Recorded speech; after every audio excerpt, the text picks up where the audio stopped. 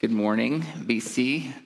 I'm glad to be with you this morning. My name is Dan Ware. I am one of the deacons here and MC leader, and I'm excited to be sharing from the Psalms with you today. I'm going to start out today with the kids' sermon. So, kids, I have a question for you. Raise your hand if you've heard the story of David and Goliath. We're probably all raising our hand, right? That's pretty popular one. All right, thanks. So we know the story. There are two armies, and they both are, they're camped against each other, and they agree that rather than all of us come together and fight, we're going to each choose one to come and fight each other, and whoever wins gets the victory for their army, right? So first of all, what were the names of the two armies? Can I have one of the names? Eleanor. Philistines and the Israelites. Yeah. So those are the two armies. And who represented the Philistines? Who did they choose? Yeah. Who? All right, sorry. Goliath. You guys were both right. Yeah, they picked him. Why did they pick him? Anybody else? In the back there. Whoever yells it out first in that area.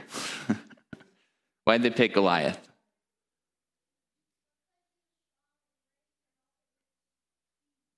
Yeah, good reasons, right?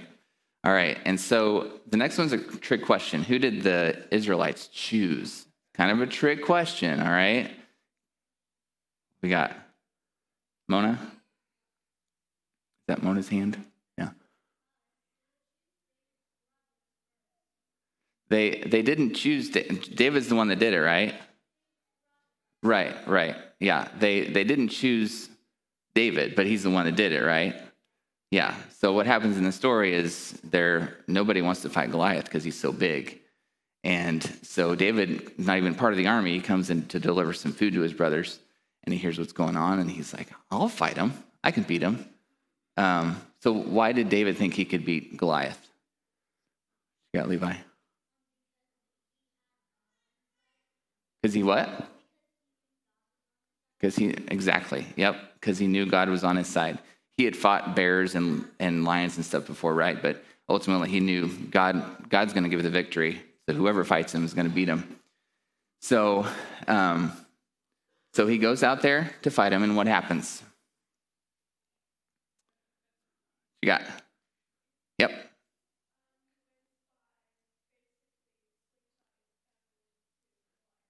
Yeah, he throws a rock at him, right? Yeah, and he defeats him. And so as a result of beating Goliath, they had agreed, whoever wins, that army gets the victory. So the result of one man, the action of one man, the victory of one man is applied to the whole army, even though each individual man, none of them fought. They got the benefit of David's victory.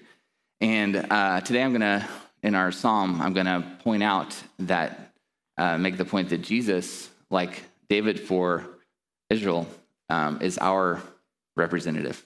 He is the one that goes out to fight our enemies, which, what are our enemies? Eleanor. Sin, right? And there's one more, Marshall. Satan, yep, he's our enemy. What are the wages of sin? What comes as a result of sin? Death. Yeah, sin and death, right? So Jesus took our sin on himself, and he suffered the consequences of our sin on the cross, and he died, and then he was raised back to life, and he defeated death also. So he is our representative, and because he's done that, we get the benefit of what he's done, and we get to have life and salvation through him. So, thank you, kids. Today's kids' sermon is an example, like I said, of what I want us to see today in the passage. And I have a kind of a theme, yeah. So I want us to read this psalm in light of Jesus, that the application and the ultimate fulfillment of the psalms is in and through Jesus. And we should primarily first look for Jesus in this psalm. I do want to qualify this a little bit. I'm not saying that we should like read the Old Testament through the lens of Jesus or through the New Testament. The Psalms were written in a specific time for specific people in a specific context, and they had an immediate application. God was working with these people, but it was under the inspiration of the Holy Spirit, which, he knows the ultimate plan of the Lord. When David wrote about things that sound very messianic, talk about Jesus, he didn't have Jesus in particular in mind. He was dealing with God, and God was dealing with him and providing salvation and all those things. But since we've seen the full revelation of the plan of God's redemption through Jesus, we should view Scripture as always ultimately being about him. So at the outset, that's what I want to establish. Jesus fulfills this passage, and so I'm going to have Katie read it for us, and we'll talk about that.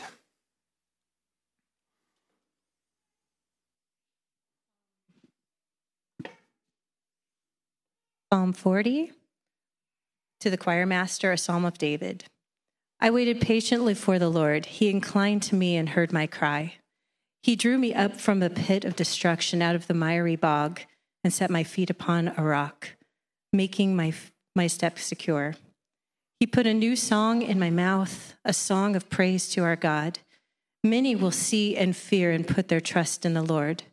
Blessed is the man who makes the Lord his trust, who does not turn to the proud, to those who go astray after a lie. You have multiplied, O Lord my God, your wondrous deeds and your thoughts towards us. None can compare with you. I will proclaim and tell of them, yet they are more than can be told. In sacrifice and offering you have not delighted, but you have given me an open ear. Burnt offering and sin offering you have not required. Then I said, behold, I have come. In the scroll of the book it is written of me. I will delight to do your will, O my Lord. My law is within my heart. I have told the glad news of deliverance in the great congregation. Behold, I have not restrained my lips, as you know, O Lord. I have not hidden your deliverance within my heart. I have spoken of your faithfulness and your salvation. I have not concealed your steadfast love and your faithfulness from your great congregation. As for you, O Lord, you will not restrain your mercy from me. Your steadfast love and your faithfulness will ever preserve me. For evils have encompassed me beyond number. My iniquities have overtaken me, and I cannot see. They are more than the hairs of my head. My heart fails me. Be pleased, O Lord, to deliver me. O Lord, make haste to help me. Let those who be put to shame and be disappointed altogether who seek to snatch away my life. Let those be turned back and brought to dishonor who delight in my hurt. Let those be appalled because of their shame who say to me, aha, aha. But may all who seek you rejoice and be glad in you. May those who love your salvation say continually, great is the Lord. As for me, I am poor and needy, but the Lord takes thought for me. You are my help and my deliverer. Do not delay, oh my God. Pray. Father, thank you for your love. Thank you for the fact that we get to worship you because of your endless love that you have poured out on us. That one of the things that we do that we'll be doing forever is discovering how deep and wide and high your love is for us, for those who you've set your love on, that will never reach the end of it. And pray that you would be with us this morning as we look in your word, that we would see Jesus, that Jesus would be magnified, and that the result would be that we would praise him, and that we would declare his salvation to the world. And I just pray that would be something that happens in this sermon today. We love you, and we pray this in Jesus' name. Amen. All right, so verse 1 through 3 is kind of a summary of the result of the psalm. No, the rest of the psalm. It's a summary of the rest of the psalm. It hits the same themes. Kind kind of a summary with the themes, and then the themes are fleshed out a little bit more later in the chapter. And the 4 themes they should be up there. They're looking to the Lord for help, the Lord rescuing, delivering, and then the declaration of that deliverance, and then the hearers of the declaration responding in trust and praise. So we'll see that as we go forward here. Verse 1 says, I waited patiently. This is a plea for hasty help. In verse 13, he says, make haste to deliver me. But here he says, I waited patiently for the Lord. And I think that ultimately he's yielding to God's time. But if you're in a situation like that, a dire situation where, say, you're drowning, you're not going to say, come help me whenever it's convenient. You're going to say, I'm going to die if you don't help me. So this the desperation, all you can do is ask for help. And that's described a little bit in verse 2. It says, here, he heard my cry and delivered me from the pit of destruction, from the miry bog. So he's in the depths. And the Psalms talk a lot about these kinds of states. Sheol is another term, but the psalmists understood that physical death isn't the only type of death you can experience, that you can also experience a death while your body is still alive. It's that sense of drowning, that you're just completely helpless, that there's no action you can do. All you can do is cry for help. Psalm 6:5 says, for in death there is no remembrance of you. In Sheol, who will give you praise? So the state of this psalmist is, I can't do anything but cry for help. I can't give praise. I can't do any of that. And the Lord delivers him. He pulls him up out of the mud pit and puts his feet on a cliff, on a solid place. And he doesn't just take him out of it. He secures his steps. He delivers him and gives him a direction. And then the result of that is that there's a new song in the psalmist's mouth. I think this is primarily in contrast to his inability to say or do anything but cry for help. Now he can declare the work of the Lord and the deliverance of the Lord in the song. I mean, it's new. This deliverance is new, so I have a new thing to declare about how great God is. And the result of this song is that many will see and fear and put their trust in the Lord. So the deliverance of the one results in many coming to God, which is, that's the work of Jesus. So verse 4 is, I think, a little bit of connects a little bit to the nature of those who trust in the Lord. It says, blessed is the man who makes the Lord his trust, who does not turn to the proud, to those who go astray after a lie. And here I see a snapshot a little bit of Psalm 1, which is a great introduction to the Psalms. As we know, it was written with, the Psalms were written with an arrangement to intend a specific, culmination and making a certain point. And I think that it sets up a righteous man at the beginning, ultimately fulfilled in Jesus. Blessed is the man who stands not with the wicked and doesn't sit or all those things, but he delights in the Lord, and he's like a tree planted by the water. This is, fully realized in the life of Jesus, who never swerved from that description. And so I think we see Jesus there. And then the psalmist moves to start to recount the deeds of the Lord that have been multiplied to his people, and his thoughts toward his people are so great that he can't recount them all. I think the end of this verse 5, it sets up verse 6. It says, your deeds and your thoughts are so vast that I could never do them justice. So someone says as if he's searching for a way to express the proper thanksgiving and praise to the Lord. And verse 6 seems to ask a question. it says, in sacrifice and offering, you have not delighted. So if he doesn't delight in sacrifice, which is a huge part, of the Old Testament, what does he delight in?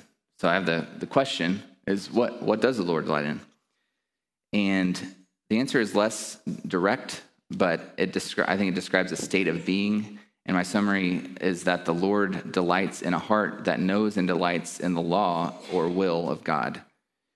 And so the following verses here, I think, help give a description, a little bit more of that. It says, you don't delight in sacrifice, but you have given me an open ear. So sacrifice is something that we bring to God, right? But the thing that God delights in is something that he has done for us.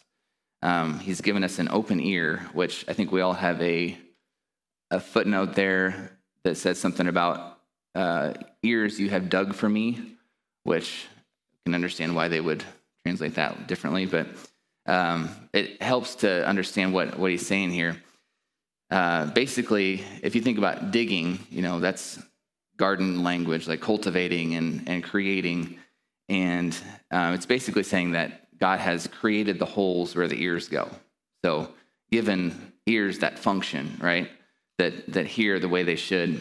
And Hebrews 10, 5-7, directly applies these verses to Jesus, which I've been a little bit like, should I push too hard? I'm pushing too hard on this, but Hebrews gives me some courage there.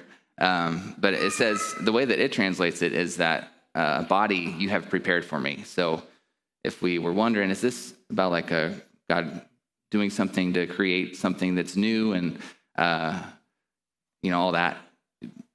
Hebrews blows the door off that. Like, yes, this is about Jesus. Body you prepared for me. And then, behold, I've come. In the scroll, it is written of me, I delight to do your will, and your law is on my heart. So this is really good. There's a lot that could be unpacked here. This is, prophecy that's fulfilled. It talks about obedience versus sacrifice. It's new covenant language where we are given a new nature, kind of a resurrected life. But I have a time limit here, so there's two things I want to reiterate before we move on. One, like I've said, more than sacrifice and offering is what God delights in is a heart that loves him and his direction. And the second thing is that Jesus is the primary fulfillment here, not you and me. So I want to hold on to that as we move on to 9-10. Verses 9-10 are a declaration. I talked about the themes, this is the theme of declaration of the deliverance of the Lord. I've told the glad news of deliverance in the great congregation. I haven't restrained my lips. And so he's declaring the deliverance, faithfulness, steadfast love of God to the great congregation. And the great congregation, talking about restraining, like he's not only telling a certain subset of people. It's not just whoever shows up to where he's at. It's just completely out in the open. And this is where I want to really push the idea that this is ultimately fulfilled in Jesus. I think we walk in these kinds of steps, but Jesus fulfilled this ultimately.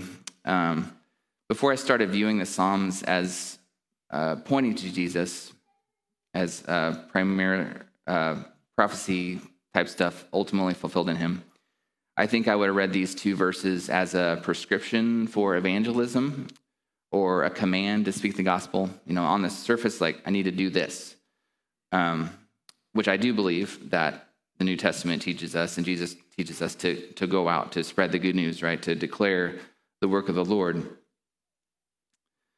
But I think when we read passages like this, we should primarily see that the Messiah will be the one to complete, fulfill, to take action on these things as they're becoming a reality in his life and his sacrifice. We should proclaim the salvation of the Lord, but not because we're instructed to here primarily, but because we have been given the salvation through the one who fulfilled this prophecy, this psalm, and that makes it even more good news, right? Hebrews 10 really fleshes this out. It connects Jesus' desire to do the will of the Father, the body that God created for him, connects it to the new covenant where we get that nature as well, and given a heart like his, and so we delight to do his will. It talks about doing his will later in chapter 10 of Hebrews. So I'd encourage you to read that this week if you get an opportunity and reflect on how Jesus fulfills it and how we are given a nature like his. So in verse 11, so in 9:10, we get the declaration, and he hasn't restrained. It says, I have not restrained the message of the salvation of the Lord. And here he confidently declares that the Lord won't restrain his mercy to him, his love and his faithfulness. And he's confident about this. And then he's going to go into a description of the state that he needs deliverance from. In verse 12, it says, for evils have encompassed me beyond number. My iniquities have overtaken me, and I cannot see. They are more than the hairs of my head. My heart fails me.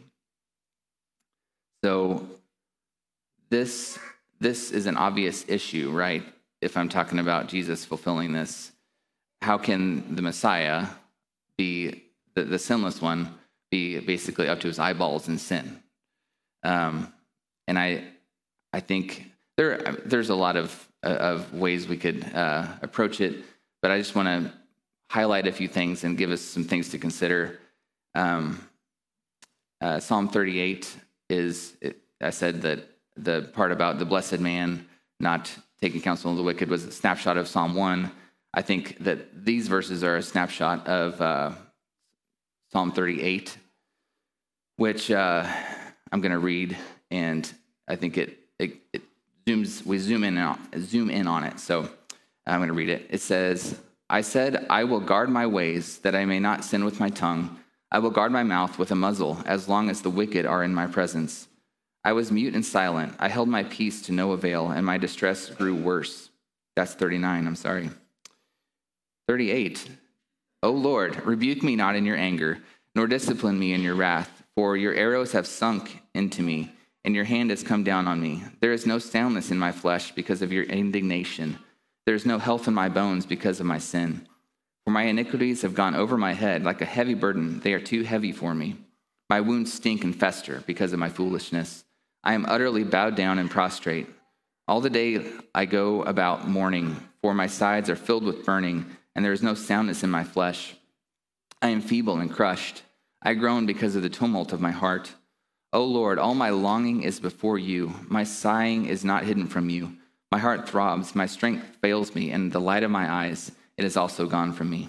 My friends and companions stand aloof from my plague, and my nearest kin stand far off. Those who seek my life lay their snares. Those who seek my hurt speak of ruin and meditate treachery all day long. But I am like a deaf man, I do not hear. Like a mute man who does not open his mouth, I have become like a man who does not hear, and in whose mouth there are no rebukes. But for you, O Lord, do I wait. It is you, O Lord my God, who will answer. For I said, only let them not rejoice over me, who boast against me when my foot slips. For I am ready to fall, and my pain is ever before me. I confess my iniquity, and am sorry for my sin. But my foes are vigorous, they are mighty, and many are those who hate me wrongfully, those who render me evil for good, accuse me because I follow after good. Do not forsake me, O Lord. O my God, be not far from me.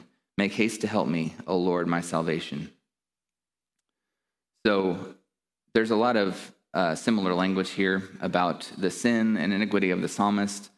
But for me, the way that this is fulfilled in the life of Jesus is specifically his crucifixion and his trial just jumps out at me, being unjustly accused and all those things. So I think that's helpful to have more of a zoom in there. And then there's three more things I want to consider, and then we'll move on, dealing with the psalmist talking about his own sin. The first thing to consider is that the Psalms were written for corporate confession and worship. So if there was never any kind of reference to personal sin, we would be would be missing a large chunk of what we need to do. We wouldn't have an example of confessing sin and living and dealing with the consequences of our sin. The second thing is that we know that our iniquity was laid on Jesus, that in that sense, he really did fulfill this. He took on our sin. Our sin was laid on him. 1 Peter 2:24 is kind of a paraphrasing of Isaiah 53:4, which says our sin was laid on him. And that really happened. It was as if it was his, and because he had to take the punishment for it, right? So this connects to the third point, which is that Jesus is the true Israel. He represents the corporate people of God. This takes a little bit more to flesh out and prove, but a couple things. God calls the nation of Israel his son in a few places, and Matthew connects the exodus of people of Israel to the life of Jesus. Out of Egypt I called my son. So that's a true thing of Jesus. He is the representative head, like I mentioned with David and Goliath. And the sin and rebellion of Israel is such a big thing of the Old Testament. It's one of the loudest things in the Old Testament. So if God is going to deliver, he has to deal with this sin, and Jesus does that. Jesus is the king, priest, covenant head of the corporate people of God. He carries the onus for their sin, but they also receive the blessing of the weight of his obedience. Awesome. All right, so verse 13, the psalmist turns to the Lord and him alone for deliverance. It says, "Be pleased to deliver me." I think there's a little bit of the psalmist appealing to the fact that God has said he delights in the righteous one, the righteous life. And so be pleased to deliver me, like truly be pleased in me and deliver me. And he seems, I jumped. Where are we at here? Sorry. Okay. And it says, make haste to deliver me, which we talked about earlier. He says, make haste, but he is waiting on the Lord. It's a prayer of desperate trust. And a quick note that I wanted to reiterate on the idea that these Psalms did have a function and served the people in the time and context that they were written. For the psalmist, like we confessed this morning, Psalm 51, it says, have mercy on me, God. God did have mercy on David and all of those who cried to him in the Old Testament. But it was because of Jesus, right? Romans 3:25 says he passed over former sins because of the work of Jesus. So just one quick note there. And then verse 14 through 15, he's being accused, which we saw fleshed out more in chapter 38, has similar language. But he seems unconcerned about the attitude and the accusation of his accusers. He's not so much concerned about what they're saying that he did. He is crying out to God for deliverance from them. And a couple reasons. One is that he already acknowledged his sin to the Lord, and he knows that he falls or stands at the mercy of God to him, not the accusers. And for the second thing, the accusers aren't concerned about seeing the justice of God happen. They're not accused about righteousness being trampled on or anything like that. They don't like him. And we saw in chapter 38 that those who render me evil for good accuse me because I follow after good. So they don't like him because he's righteous. And this rings of the trial of Jesus again. And but it says that they will be appalled at their shame. So he's asking that they will be appalled at their shame, which for me makes me think of the reference to Israel looking on the one who they've pierced, John 19 and Zechariah 12. And I think I think there's a little bit of a hope even for the accusers here, that the shame that is felt beholding, like, what have I done? Think a little bit of the centurion looking at Jesus, saying, truly, this is the Son of God. I think there's hope even for the accusers. So that's encouraging too. Verse 16, in contrast to those who look for the downfall of the righteous one, may all who seek the Lord rejoice and be glad in him.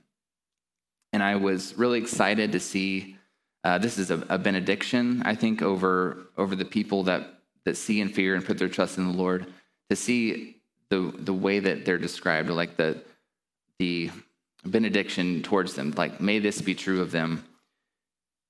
It reflects the nature of the psalmist in verse 6 through 8, the new heart language, the desire to do the will of the Lord. It says, may they, and I've got this up here, may they rejoice and be glad in the Lord, which connects to delighting to do the will of the Lord.